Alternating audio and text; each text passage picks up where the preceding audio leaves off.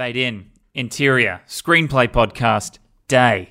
It's just myself and Keir on today's show. My name's David Ferrier, Keir Wilkins, professional screenwriter, my co-host. We're talking about the first 10 pages of Shaun of the Dead, one of my favourites, written by Edgar Wright and Simon Pegg. We also catch up on what projects Keir has on the go at the moment, which is a good insight into the life of a working freelance screenwriter here in Australia, which Keir is. Also, towards the end of the show, I tell a story about the time Nick Frost and Simon Pegg took part in a prank that I was the subject of.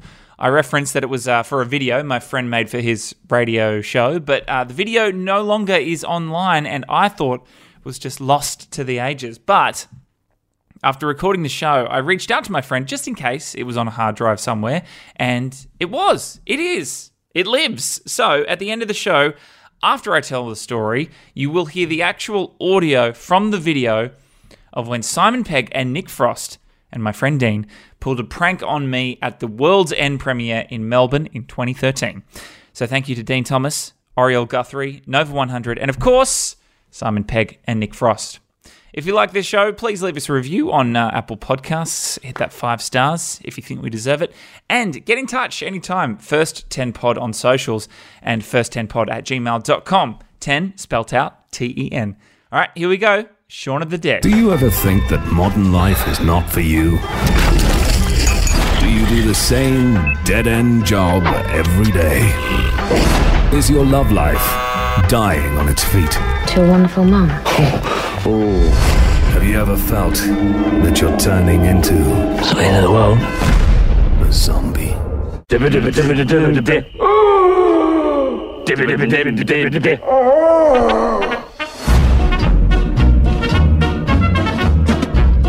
All right, first 10 pages. Keir Wilkins, it's just you and me this episode. How you going? I am well. How are you?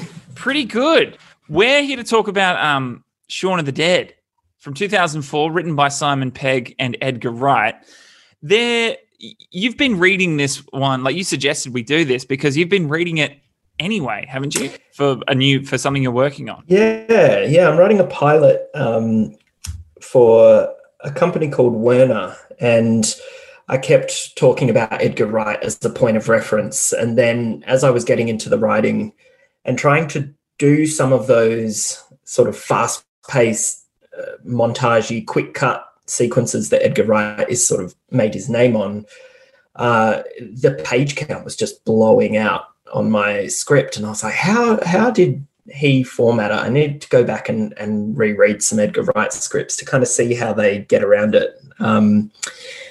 And how they manage to kind of convey the visual style on the page. So I started reading Shaun of the Dead and then just remembered how great the first 10 pages are. And, well, the entire script is. It's a really, really fantastic script. And it's no surprise that it's one that is often sort of referenced to people studying screenwriting as a good one to check out and study, because it does... structurally it hits so many of those kind of hero's journey beats. And it's just a great screenplay. So, I thought we should take a look. This is the second episode in as many where we've talked about how montages are written. We talked about it with Naomi about Josie and the Pussycats. Great episode. Go listen to that one if you haven't. But not to jump ahead too much, but the way they write montages in this is different to how it's written in Josie and the Pussycats. And in my, my position in this show, which is this, I'm still learning and I'm the fan, is finding more and more evidence that so much of what a screenplay looks like is based on your own personal taste and your own personal writing style and however you think the information is going to best be conveyed. Yeah, that's exactly it. I think, no one is going to be pulled out of a screenplay because it doesn't look the way that they traditionally grew up reading screenplays. They're going to be pulled out if the story's not working or if it's boring or if they're confused. So if you are doing a good job of just telling your story and putting, you're trying to inception the film into their mind so that whilst they're reading, they're watching that movie and going, oh yeah, this is going to be a great film. So whatever you need to do to put the visual images into their brain so that they can see how this film is going to come together, then that's what you should be doing, I think. And just a bit of a spoiler, there's a lot of ellipses used for the way that they've written montages in this one. A lot of ... But okay, cool. How far into the process of this pilot that you're working on are you? And is it the only thing you're working on at the moment? Give us an overview of your sort of your workload. It's not the only thing I'm working on. I'm juggling a few different things. I've just a show that I've been working on for the last year has just gone into production. So I've just kind of finished doing the getting the production drafts of that show out the door, which 4 episodes of that. And then I'm about to begin a workshop on somebody else's show, which should be a lot of fun because that's just kind of a very different part of the brain. And it's kind of the most fun part of the whole job is when, you're not the person that has to go away and turn this into a thing. You just get to sit in that room and throw out ideas and, spitball and just try and give as many ideas and stories and anecdotes and just offer up as much as you can. So that'll be a fun couple of weeks on that.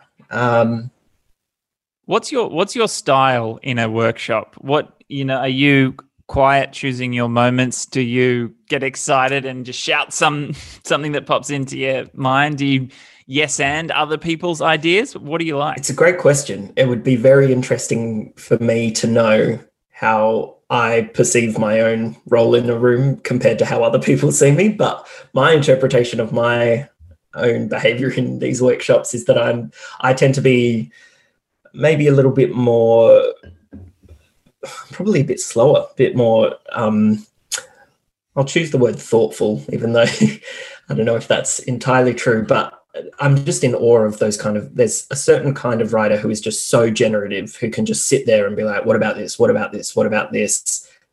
Or, this isn't working. And they can just sort of do the beautiful mind thing where they can stare up at the whiteboard and the palm cards and just rearrange and be like, yeah, what if the flow of dramatic tension was that instead? That I wish my brain worked like that a lot of the time, but it doesn't. I tend to just sort of need moments to sit silently and stare at the board and be like, okay, what have we got? What are the pieces we've got up on the board? How can we move them around? A bit slower on the uptake. I can't imagine you would ever pitch a problem. I can imagine you'd be very considerate and well thought out. That if you were ever going to identify something you didn't think worked, that you'd have a solution. You'd have a suggestion at least. You would never just go, I think that sucks. I don't think that works. Yeah, or if not a solution, at least something that is using craft language or an understanding of story to identify why it's not quite working. Even if you haven't quite got the solution to the problem yet, you don't just go, I don't like that, or that sucks. Yeah. But I think if you can say, it feels like this is, I'm ahead of the story here because it feels like I have too much information that the character doesn't have. Or, if you can put something in those terms, I feel like it's a lot more. To start the conversation. Yeah. Okay.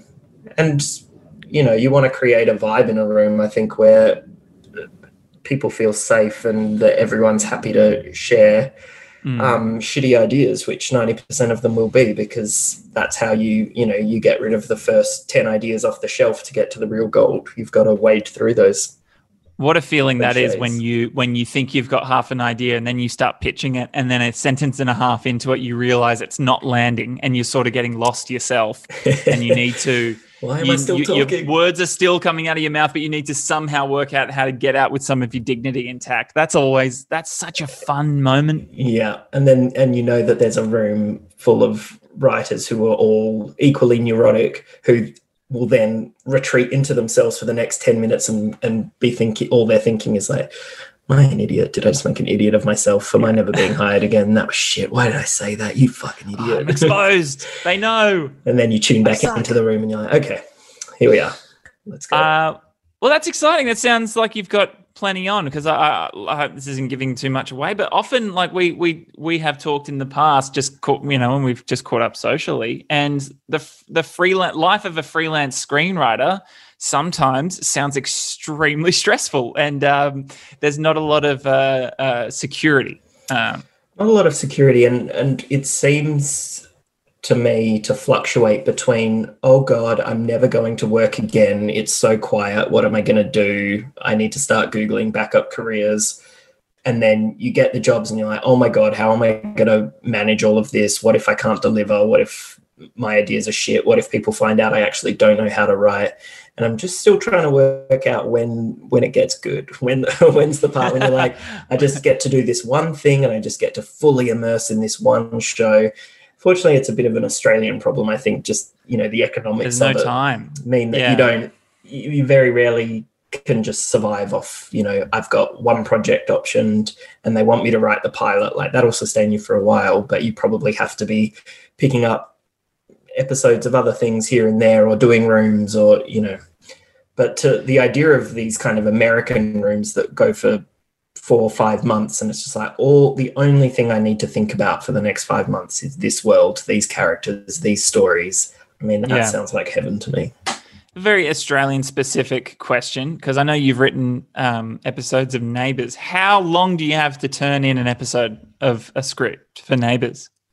For Neighbours specifically, you get 2 weeks, but I hope I'm not giving away any trade secrets. I don't think so. A lot of the heavy lifting is done because there are in-house storyliners who will break the story for you. So what you receive is quite a comprehensive scene breakdown. So even though 2 weeks isn't a huge amount of time, in other contexts, it's plenty for that show. Cool. And also, so you'll get the main plot points and beats that you have to hit, and character turning points and stuff. You'll get all that outlined. Quite thoroughly. Like, cool. The document you read is kind of, 12, 13 pages, and the script itself is 40 pages. So, it's they're quite detailed outlines of the scenes. So the storyliners are the unsung heroes of soap. I think they're the ones who are really pumping out story, and the freelance writers kind of get a pretty sweet deal, I think. Yeah, we're going to do a bit more of these in season 2, a bit more just episodes, Keir and I, and we'll ramble on a bit about what's going on in our lives a bit more, as you just heard. But we are here to talk about Shaun of the Dead, which is, Keir, this is the movie that when people ask me what my favorite movie is, and I say, well, what answer do you want? Do you want the prestige answer, the one that the movie that I really like, that everyone accepts is an all-time great? Or do you want the movie that I can just sit down and turn on and enjoy any moment of any day? Because if that's what you're after, this is right up there. Mm-hmm. Shaun of the Dead. It is just so enjoyable. It really is. It holds up really well. And it's just, I can't believe it was 2004 that it came out. I remember seeing it, remember being blown away by it. And it was one of those, even though, there was a lot of familiar elements in it, and it's obviously playing on a lot of those familiar elements and those tropes, it felt like it did move the dial somewhat in terms of comedy, in terms of genre mashups.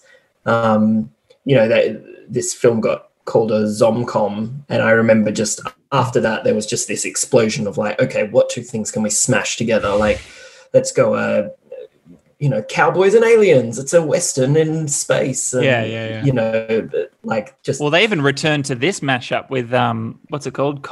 The one with oh no, brain fart. There's been quite a few zombie comedies now, and there was one recently called Anna and the Apocalypse, which jammed musical, kind of Broadway musical style. Oh, a musical. Well. So it was a zombie comedy musical. So yeah, I feel like it really kicked off the whole genre mashup thing. Okay, Warm Bodies was the movie I was thinking of, but in that one, the protagonist is a zombie. Yes, right. I have a very distinct memory of my friend at the time telling me about this movie and saying, yeah, it's a romantic comedy with zombies. And I just thought, that's great. That's really, really funny. I have a lot of love for Simon Pegg, and I'm a massive, massive fan. I was a much, it used to burn a lot brighter than it does now. But I have a story where I met Simon Pegg and Nick Frost. Oh, okay. And they took part in a prank on me. I'll save that story till the end. Oh, you got me It hooked. was one of the highlights of my life to that point, but also deeply embarrassing, and you will totally understand why when we get to that. There's your radio credentials coming into play. Go. Yeah, like, that's called a stay tease. tuned to the end of the show. Horizontal after the break. tease. So watching this movie and reading the first 10 pages, did you get any post-pandemic, wow, this feels different now vibes? Because particularly the opening, like not just limited to the first 10 pages, but the whole opening until everything sort of clicks in, until there's a woman in the backyard. Everything, the way it was unfolding, just gave me some pandemic vibes, where it was just spreading like wildfire. No one knew what was going on. Yeah, and it seemed like everyone was getting infected. Yes, absolutely, and it had that thing of kind of you can understand in the abstract, but until it like has a direct impact on your life, it's just something that you're watching on the news or reading in the papers or is happening to someone else over there. And how quickly that changes feels like very similar to how my experience of the pandemic anyway. I was like, it went from sort of kind of jokes about like, hope it doesn't get to Australia, to being, because I was quarantined quite early on because I had taken a trip to the ER and got a call from the hospital saying someone else sitting in the waiting area whilst you were there has been confirmed as having coronavirus. So you have to isolate for 14 days. And I was like, what do you mean? You're not allowed to make me stay in my home for 14 days. I was outraged because it still just felt like such a not real thing. And I was like, surely I'm still like, but I can go to the shops, right? Like I think it was the final day of those 14 days of self-isolation. The entire state went into lockdown, and then it was like, oh shit, this is a thing. And it all of a sudden was very real. Just like, in this, it's all fun and games, and then there's a zombie in your backyard. Do you think, I feel like there might be a pitch out there following the pandemic where someone will write something about zombies and there will be a vaccine developed, and that might help with the conclusion of the film, is that there's like a zombie vaccine, because it sort of feels like we're nearing the end of World War Z. Is that what happens? That whole film, the mission is about a vaccine, I'm pretty sure. Oh, okay. There you go. That was my exciting idea, but Brad Pitt's already done it. No, but I think as with most ideas, I think it'll be really interesting to see how these sorts of movies play now, and what the appetite. It doesn't seem quite as fun anymore. And I also think you can't get away now. Like everyone is so sort of literate in epidemiology and vaccines and this sort of thing that you can't just be like, no, but the cure's in this vial, and and we've just got to get the vial to the thing, or the patient zero. Like everyone you can't fool people that easily anymore. They're going to be like, what do you mean? No, there's got to be like at least 6 months of clinical trial. Yeah. Where's AstraZeneca in all of this? Yeah. This doesn't hold up. Yeah, what about the privatization of the different, opposing big pharma companies and, all that stuff? I wonder if another victim of the pandemic will be zombie films. It kind of felt like we're at the tail end of the zombies era anyway. Like The Walking Dead has jumped the shark. Jumped the shark. It's just moved beyond any of all but I think one or two of the original cast. It feels like it's washed through the same way that vampire movies did. Yeah, no doubt it will come back, but it does feel like a lot of the possible angles and ways in have been explored. And I just think it will either go one of two ways. I think it will be people will not want to see anything remotely claustrophobic that has the word virus in it, that, causes PTSD, flashbacks to what has been horrific few years for a lot of people, or it will be something that is so in the zeitgeist that people want to reflect and use films as a way to tell these stories and to reflect on the experience and how the world changed. Like I'm not sure. It'll go one or two ways. I remember like post 9/11 when the first kind of World Trade Center movies started coming out, and it felt like they misjudged that. Is my memory of it. It was like, oh no, too soon. We're not ready People's to sort of appetite reflect for on those those sort of things, experiences.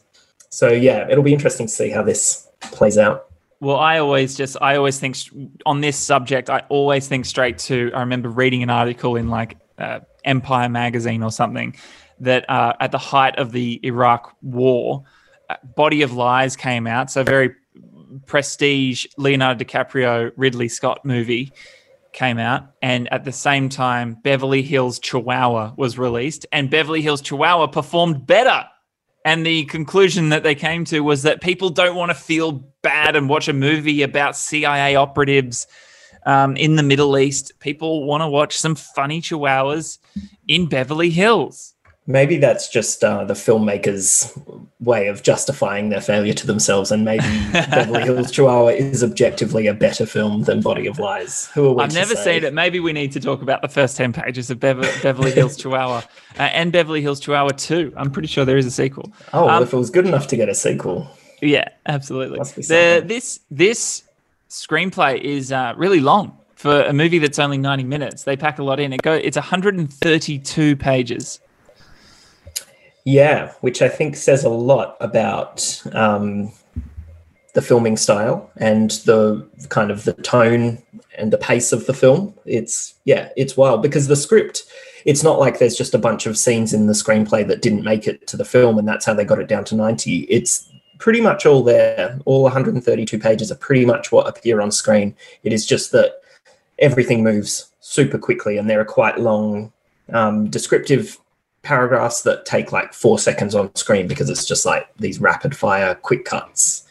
It is really interesting that and it begs the question, I think, of kind of if you have a film that is super stylized, and this is kind of why I opened the script and what I was wrestling with, is if you're trying to do something that's super stylized and is going to have a very particular flavor, how do you convince someone on the page and how do you get readers to understand that, like, yes, this is a 132-page script, but it's going to be a 90-minute film because this is the way we're going to shoot it. And maybe it's just about Edgar Wright's track record and, you know, their work on Spaced, and there's some sort of evidence to show. That's got to be it. It's got to be track record. Because on the page, you can't really see what the tone of this film is going to be. Yeah, and we've talked about a lot of screenplays that are very literary. This is not one of them. The way that this is written is very, very template, very blueprinty. So, like on page, where are we? Page 2, we reveal that Shaun is sitting with a woman, Liz. They are both in their late 20s. Liz looks slightly concerned. Shaun looks slightly confused. They are having a drink. I mean, it's not very beautiful, emotive. Lyrical. It's not like, whoa, I can, it's like I can see that, but it's not really telling me anything. And I think that's just. It's Edgar Wright. You can turn around and go, look, just look at Spaced. Look at that music video I did with the guy from Mighty Boosh. I know what I'm doing. I'm a visual filmmaker. This is a blueprint. He's also such a cinephile that he can probably point to about 100 other films and be like, no, the editing style will be like these 5 films. And, he knows other his filmmakers and screenwriters would probably put those references in. Potentially, yeah. Maybe made a sizzle reel or something. Yeah, like I know Tarantino has written, like, the direction of, they exchange dialogue in a rapid fire His Girl Friday style.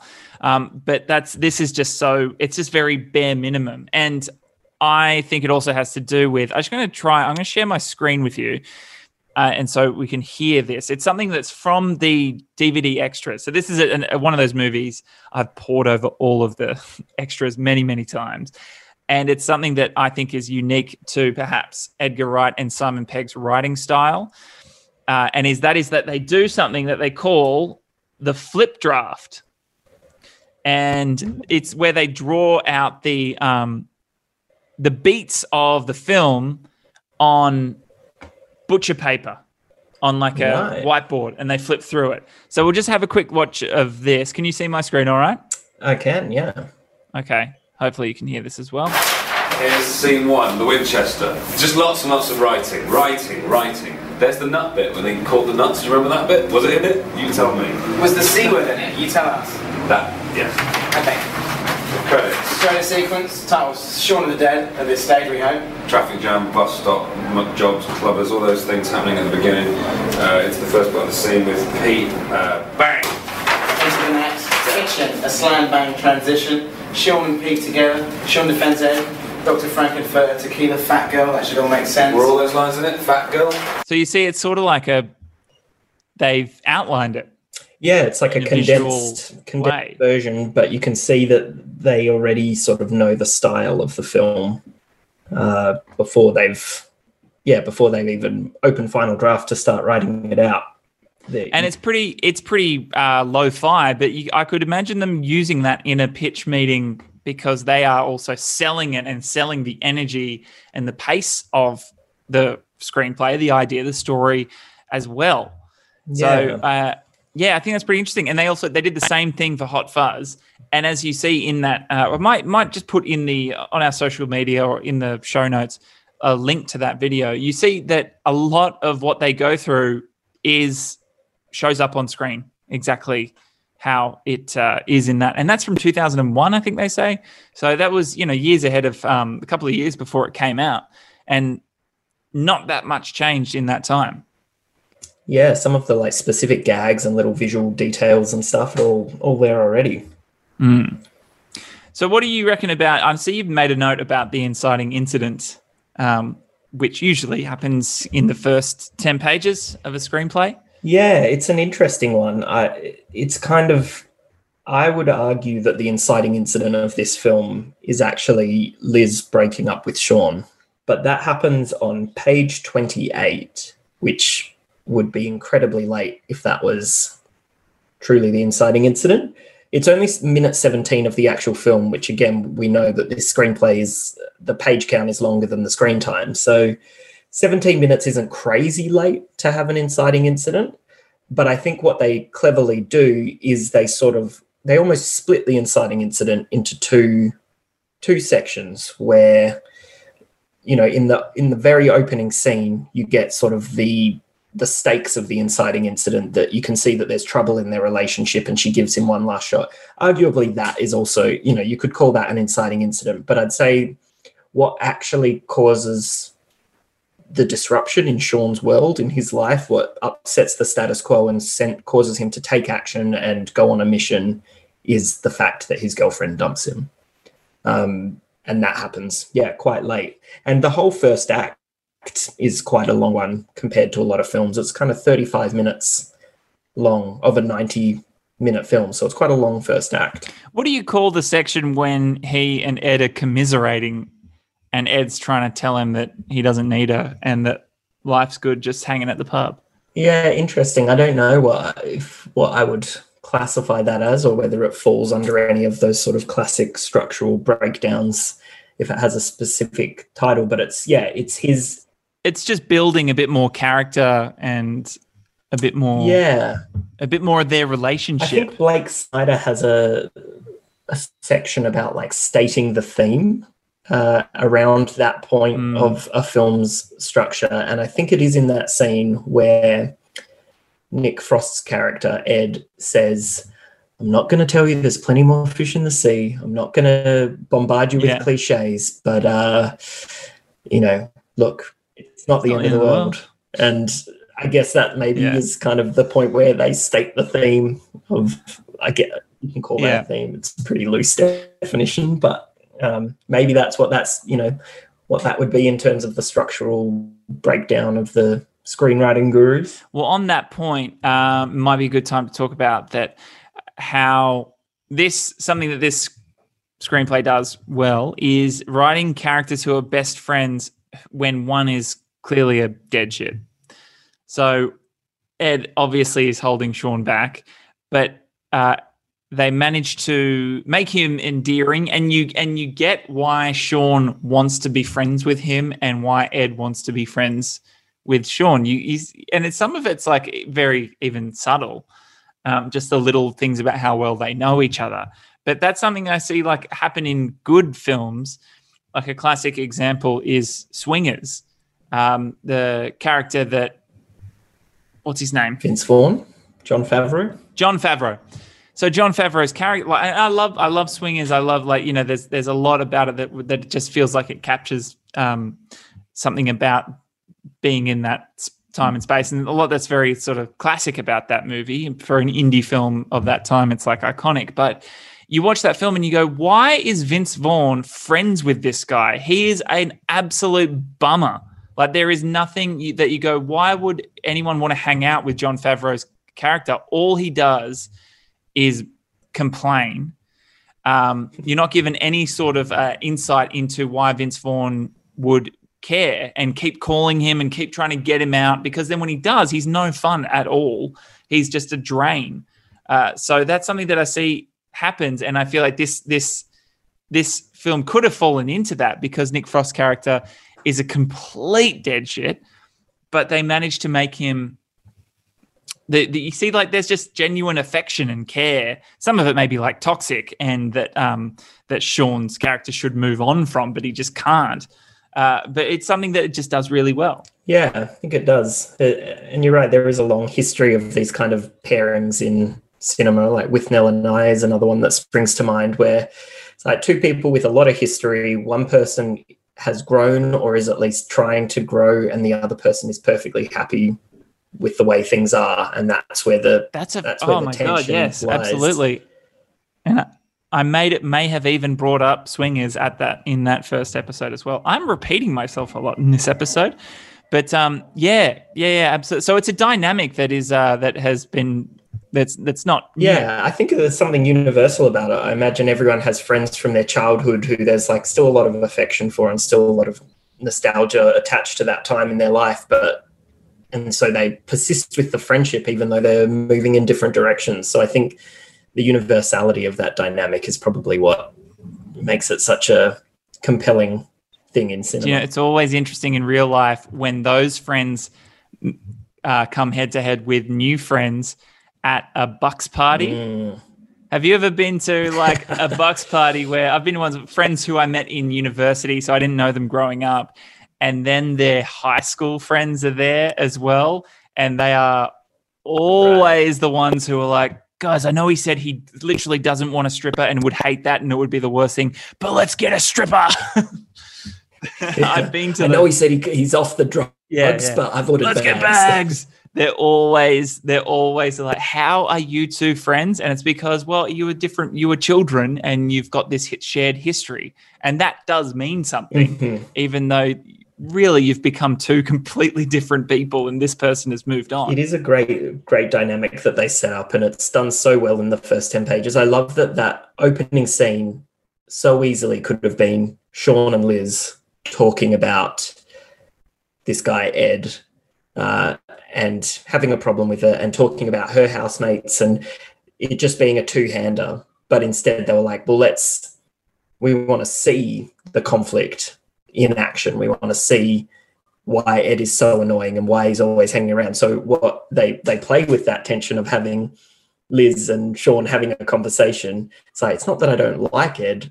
Sorry, Ed, it's not that I don't like you. And they whip Pan over to Ed and he's like, yeah, no worries. So like actually having all of these sources of conflict in their relationship present in the scene to play out in real time, rather than them just kind of complaining back and forth about things that have happened off screen. It's a stroke of genius. It's so well done. Yeah, and it's all so tight, and there's such amazing rhythm to it, and it packs in so much character and so much, and sets up so many relationships. And I think it also helps endear Ed, because they're like, hey, they don't talk about the guy in front of him, and he's the only one who's like having fun in that moment, and he's the only one that offers everyone a drink. He does it in a like a crude way, but I think all these it establishes everyone so efficiently. Yeah, it's awesome, and it sets up a lot of gags that then turn out to be callbacks later on. How do you feel about how do you feel about that? Do you like it? I can see some people thinking like, oh, it's a bit cute, it's a bit of a trick. I personally do like it. I think because it goes hand in hand with this whole thing at the beginning of the film of knowing that you're watching a zombie film, and so you're ahead of the characters, you're noticing all of these things going on in the world that Shaun hasn't wised up to yet. You're seeing all of the kind of the telltale signs of a zombie outbreak. So because they're also building a tension in that way of kind of pumping up this balloon, and so you're waiting for it to burst for the moment where Shaun realizes that there's a zombie outbreak occurring. They're using that tension to complement the tension of them basically just every line in this almost in the first act is funny in its own right, but it is also going to be a callback later. It's sort of laying the groundwork for a punchline. And I think it works in this instance because there is this tension of like, we are just stacking the deck. We are just stacking and stacking and stacking and stacking. And so the excitement of like, I can't wait till all of this starts to topple and we get joke, joke, joke, joke, zombie, zombie, zombie, zombie. Like it's a really clever use of dramatic tension, I think, to be ahead of and a lot of the setups that are happening in peripheral and that Shaun is not noticing, a lot of that stuff lends itself to, I'll say rereading, but really rewatching, because then you go, yes, that the soccer kid was there, and the guy, look, it's the guy in the suit with the bow tie, and now he's coming through. That was him. Yeah. All that, like, it's that level of setup and callback, as well as things like the repeated use of exacerbate, and even across the whole Cornetto trilogy is that they've called it the Cornetto trilogy, and that is just a running gag that is set up in this one. Yeah, one that I love, one that I think is a beautifully subtle one, because they don't actually call back to it specifically, but if you were paying attention, you could be like, oh, that's very clever, is when the housemate says, if you want to live like an animal, go live in the fucking shed. And then, of course, Ed ends up living in the shed as a zombie. I think that's a very deliberate. That's a very deliberate, 100% deliberate. But it's just not as, as you said, it's a trick and it can be a bit cute. And that's one where they pulled back, I think, at to not have Shaun say like, well, so and so said you should live in the shed. It's it just relies on you having remembered that little line that was a bit throwaway at the time until a second viewing, or unless you were really paying attention. Talking about montages, as I mentioned earlier, so I'll read one. So this is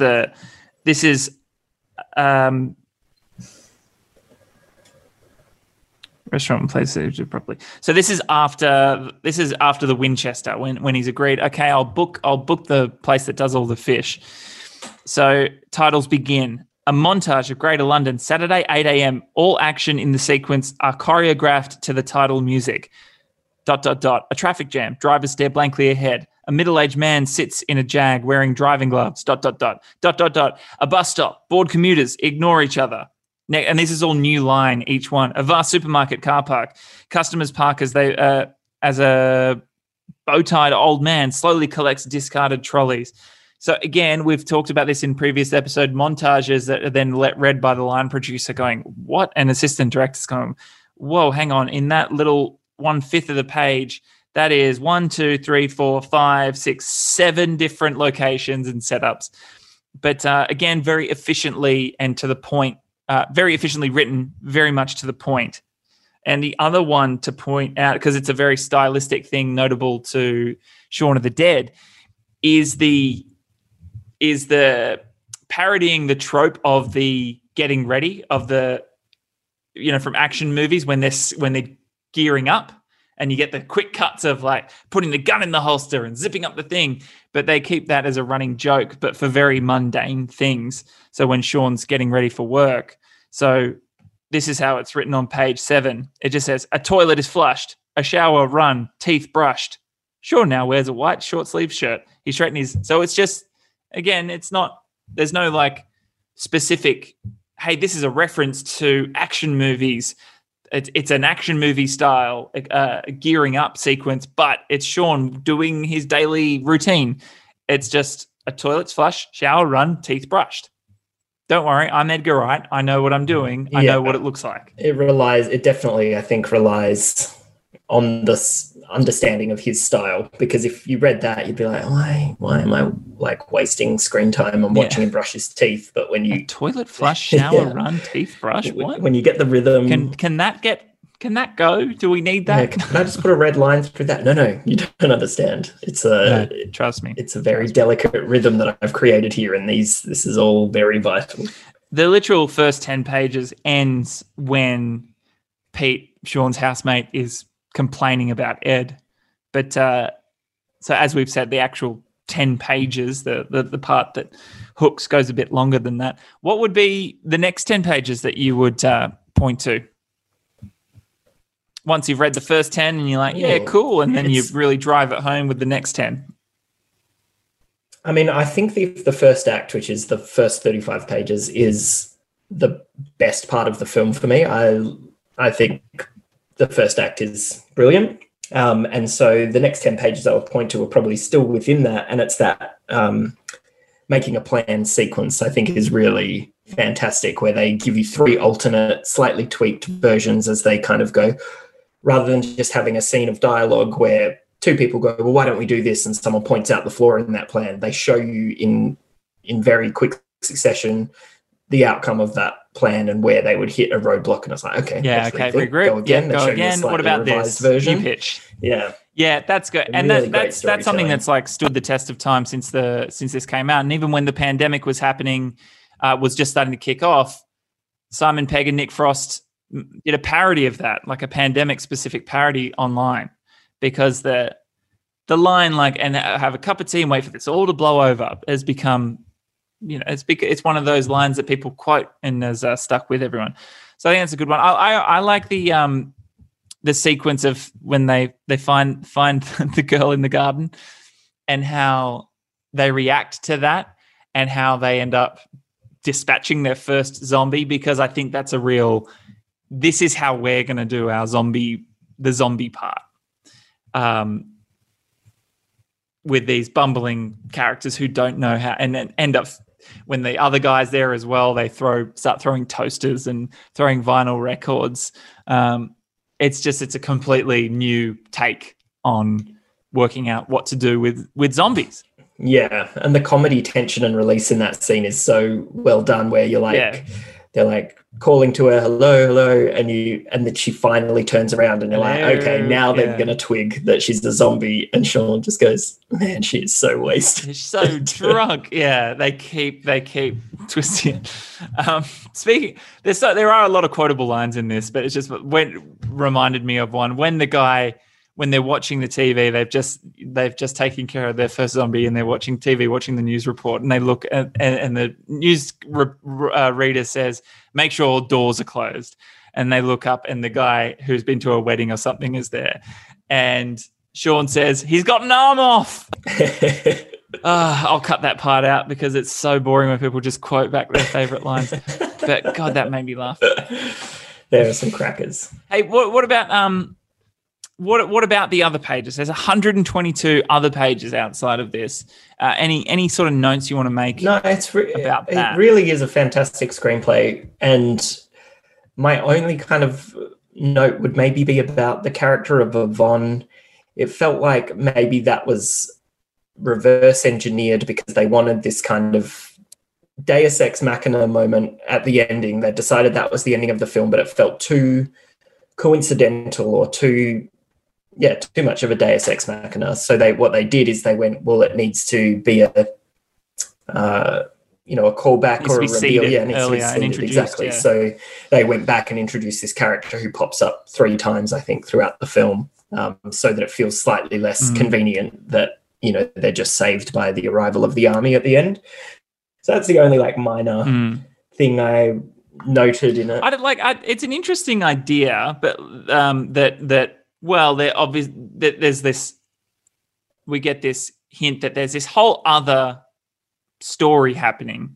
We just happen to be following Shaun and his little band of friends and family. Yeah, I don't know if it particularly lands for me, and I think it's not aging well either. And it's just I did like the TV show Spaced, but it's just so clearly, to me, it's such a fan service moment that doesn't really serve moving anything forward, particularly when they go past each other and they've got the perfect mirror image.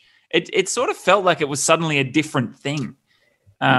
it didn't It's a feel lot of hard work for one in the gag. world that they'd established. It was just a bit of it was like, it was a very silly joke that didn't gel with the reality that they had that had been set up to that point. I think they get away with that ending moment, the arrival of the army. For me, the saving grace is, as I said before, the structure of this film turns on the rom-com beats, not on the zombie beats. So by that moment of the film, Liz and Shaun are already back together. Shaun's, finished his emotional arc of, he's proven himself, he's grown up, he's a mature guy now. And so you actually don't care so much at that point about how the zombie apocalypse is going to wrap up, because the emotional journey of the character and the rom-com story has had a bow tied on it. So you're just kind of like, I think they get away with there just being this quite convenient, quick, like, oh, and then the army came and everything was sorted out and they got back home safely. And that's why it works. Yeah, fair enough. Yeah.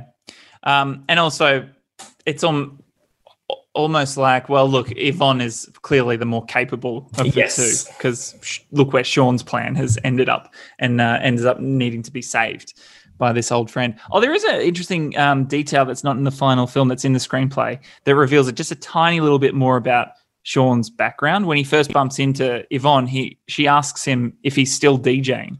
Yeah. Which just, although just like was a nice little extra piece of background, which I understand why they cut unnecessary, but I go, oh, okay, yeah, that makes sense. Shaun was a DJ. He's got the collection. Maybe that's what because you don't really get any sort of sense of like what are his hopes and dreams. Yeah, and it is also such a sort of trope of men that won't grow up, is they just want to keep the party going. Like they're always DJs. Yeah, totally. What do you make of the ending? It's pretty macabre. It's it's fairly grim. Yeah.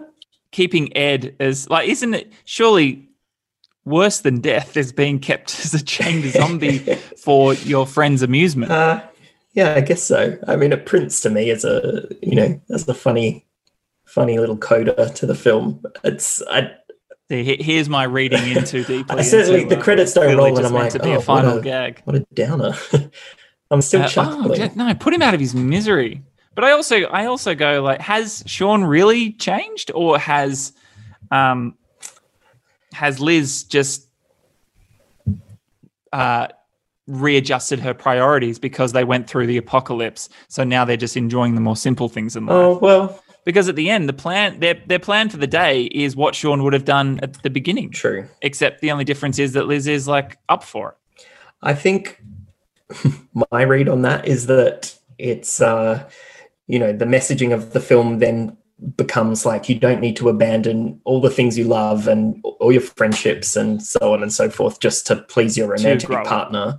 You just need some balance. And so he's found a balance where he, plays a little bit of Nintendo with Ed in the garden, but he also, prioritizes his relationship and nurtures that and so on and so forth. Yeah. But as far as we know, he still works at the electronics shop. True. He hasn't still be gone back to school or anything. Loser. But he's still a bit of a loser. Okay. All right. Well, Shaun of the Dead. Okay, I've teased it at the beginning. My give me the story. Simon Pegg, Nick Frost story. So I, for a very short time back in 2011, wrote a blog on Tumblr just about comedy and stuff. And one time I wrote about when I met Simon Pegg at a book signing in New York City, which I was just there on holiday. And it was when his memoir, Nerd Do Well, was released. And I, on a whim, thought, hang on a second, this book's just come out. I wonder if he's doing any book signings. Surprise, surprise, he was doing one in New York City while I was there at the Strand bookshop. So I went and lined up for hours. I remember I was reading 1984, the novel, for the first time, just while waiting in line. And I had this whole, despite thinking I'm a mature, rational person, I had this whole fantasy of how we were going to hit it off. And because I was going to make reference to something very obscure when he and Nick did a couple of XFM radio shows, this London radio station, and I'd listen to those shows over and over. They did a few with Carl Pilkington, and I just really enjoy them. It's around the time they were making Shaun of the Dead that they did these radio shows. So in my mind, I thought, I'm going to mention these. He's going to go, oh, yeah, of course. Oh, wow, you really, oh, well, blah, blah, blah. And we were going to hit it off and become best friends forever. So couple of years soon after, when I got back, I wrote this blog entry of that experience, and I scripted out how it went and how I thought it was going to go. Because I don't know if you've had this experience, but meeting someone you really admire, particularly in a transactional way like that, you just come away feeling empty. Yeah. It's never satisfying. And I went up. So how it actually went was I went up and I said, oh, I really like the XFM shows you and Nick did. And he said, thank you very much. He's like, oh, did you do more, or was it just those like that week of Edinburgh? He's like, no, I think that was just it. That was it. And I went, okay, well, you're really, really good. And it was just because it was obviously like, I've signed your book. You've had your moment. Move along. There's 2,000 people I've got to get through. So it was just, it left me feeling just empty. So wrote about that and how I thought it was going to go. And I hammed it up a bit, thinking, saying, hey, we should be best friends. It was intentionally over the top. Okay. So cut to a couple of years later, The World's End is coming out. And Nick Frost and Simon Pegg are coming to Australia to do their promotional tour and attend the premiere of it in Melbourne. I was in Melbourne at the time. My friend Dean Thomas, was going to be on the red carpet to interview them as they came around and did their red carpet thing. So they said to me, I was not working with Dean. I was, had nothing to do with it. He said, hey, Matt can't come. Why don't you come down and just be with me on the red carpet? You can meet Simon Pegg and Nick Frost again. And I said, oh, okay. Yeah, cool. Haven't met Edgar Wright before. That'll be cool. So down there, it was at the Melbourne Central in that big sort of indoor area, and lots of people. They start making their way around, and as soon as Nick Frost walks up, Dean goes, hey, Nick, remember my friend Dave? And Nick Frost goes, oh, you're the one trying to steal my best friend. And I just turned completely red, and Simon Pegg walks over, and Nick goes, hey, Simon, you remember Dave, don't you? And Simon goes, oh, Dave, yeah, of course. Sorry, man. We were supposed to catch up after the book signing, but I just got really busy. I'm really sorry about that. And Nick's saying like, hey, he's my best friend, all right? Stay away. So then I went into full survival mode when that was happening and just turned red and was like, oh, okay, yep, okay, sure. And then they carried on. And then I found out subsequently that Dean had a sit-down chat with them, and he said, hey, my friend Dave wrote this script about when he met you, how it actually went and how he thought it would go. Do you two mind playing it out for me? So Simon played himself, and Nick Frost played me. And that's amazing. So when the final video came together, and like, as you might imagine, Nick Frost's impression of me was not kind, and it made me look like an absolute loser, which I completely was. And so that's the time that Nick Frost and Simon Pegg played a prank on me. That is a great story. Very good. I don't think it was as I described it at the time, it was the best and like worst thing that a friend has ever done. And I don't think it's online anymore. I think it was made for Nova, and in some website update it was just deleted. So I really wish I'd saved a copy of it. But oh well. When they come back for the next movie in the Cornetto trilogy, you can be humiliated all over again. We can recreate it. All right, I think that's it. Shaun of the Dead, we've done it. If you want to get in touch with the show, First 10 Pod, so the 10 is spelled out, TEN, First 10 Pod at Gmail. We're online, social media. Suggest a movie, ask a question, make a suggestion for a guest, and we'll see you next time. See you next time. Thanks, Dave. Thanks, Keir. Fade to black. The end. So I'm glad you mentioned a news parody show because my best friend in the world, his name is Dave Ferrier, and he doesn't know I'm about to do this, so I guess he will. Shoot me in the face? I'm not going to shoot you in the face. Oh, okay. But he Shoot just, you in the leg. Just by chance, you guys are in New York at the same time. He went to a book signing, would have been probably about August 2011. Yes. He wrote a blog after meeting you, because he's a comedian. He's an absolute basket case, like a lot of comedians are. But I've got here just an excerpt what he thought your interaction would be with each other. Yes. So I'm just wondering if you guys could, it's just very short, if you could read, if you can play yourself, Simon, and if Nick, you could play Dave. That's the me bit. So this is before he met you, how it was going to go in his head. Right. Is he Australian? Shall I be Australian? You can if you want. I don't want to upset No, anyone. don't do That's that. fine. Hey, Simon, I love the book. Thanks, mate. Are you an Australian? Yeah, I got to say, I really love the radio shows you and Nick did on XFM. Funniest stuff ever broadcast, I reckon. Hey, wow, you must be a real fan if you know about that. So do you live in New York? No, it's just an awesome coincidence this is happening while I'm here. Oh, cool. Well, we must get a beer and be friends after this. Oh, yeah, okay, sounds great. Is it okay if Nick Frost comes too? Fuck no. Okay, give me a number and I'll call you later and we'll be best friends forever, okay? Sure thing. Thanks, Simon. Okay, now this is what actually happened. No, what were you going to say? No, I mean, listen, that's Right. completely This plausible. is the truth This of is it? what actually happened. Oh, lovely, So okay. if you play the same roles, you guys are brilliant in the first time. Hello, mate. Well, it's really terrific, Simon. I really enjoy it. Thanks, man. I've noticed there are less photos in the American version than the British Australian version. Do you know why? Yeah, it's just a decision the publisher made. Okay, I've got to say, I really enjoyed the shows you and Nick did. It's a film, was it? It's a week in Edinburgh? Yeah, just that, I think, and one or two others, I think. You guys, you're great. You're great radio guys. Thanks. Fuck yeah, Simon Pegg. A high five. Fuck yeah again. Maybe or awesome, and then. Oh well, listen. I remember that interaction. It was one of the best on the whole tour.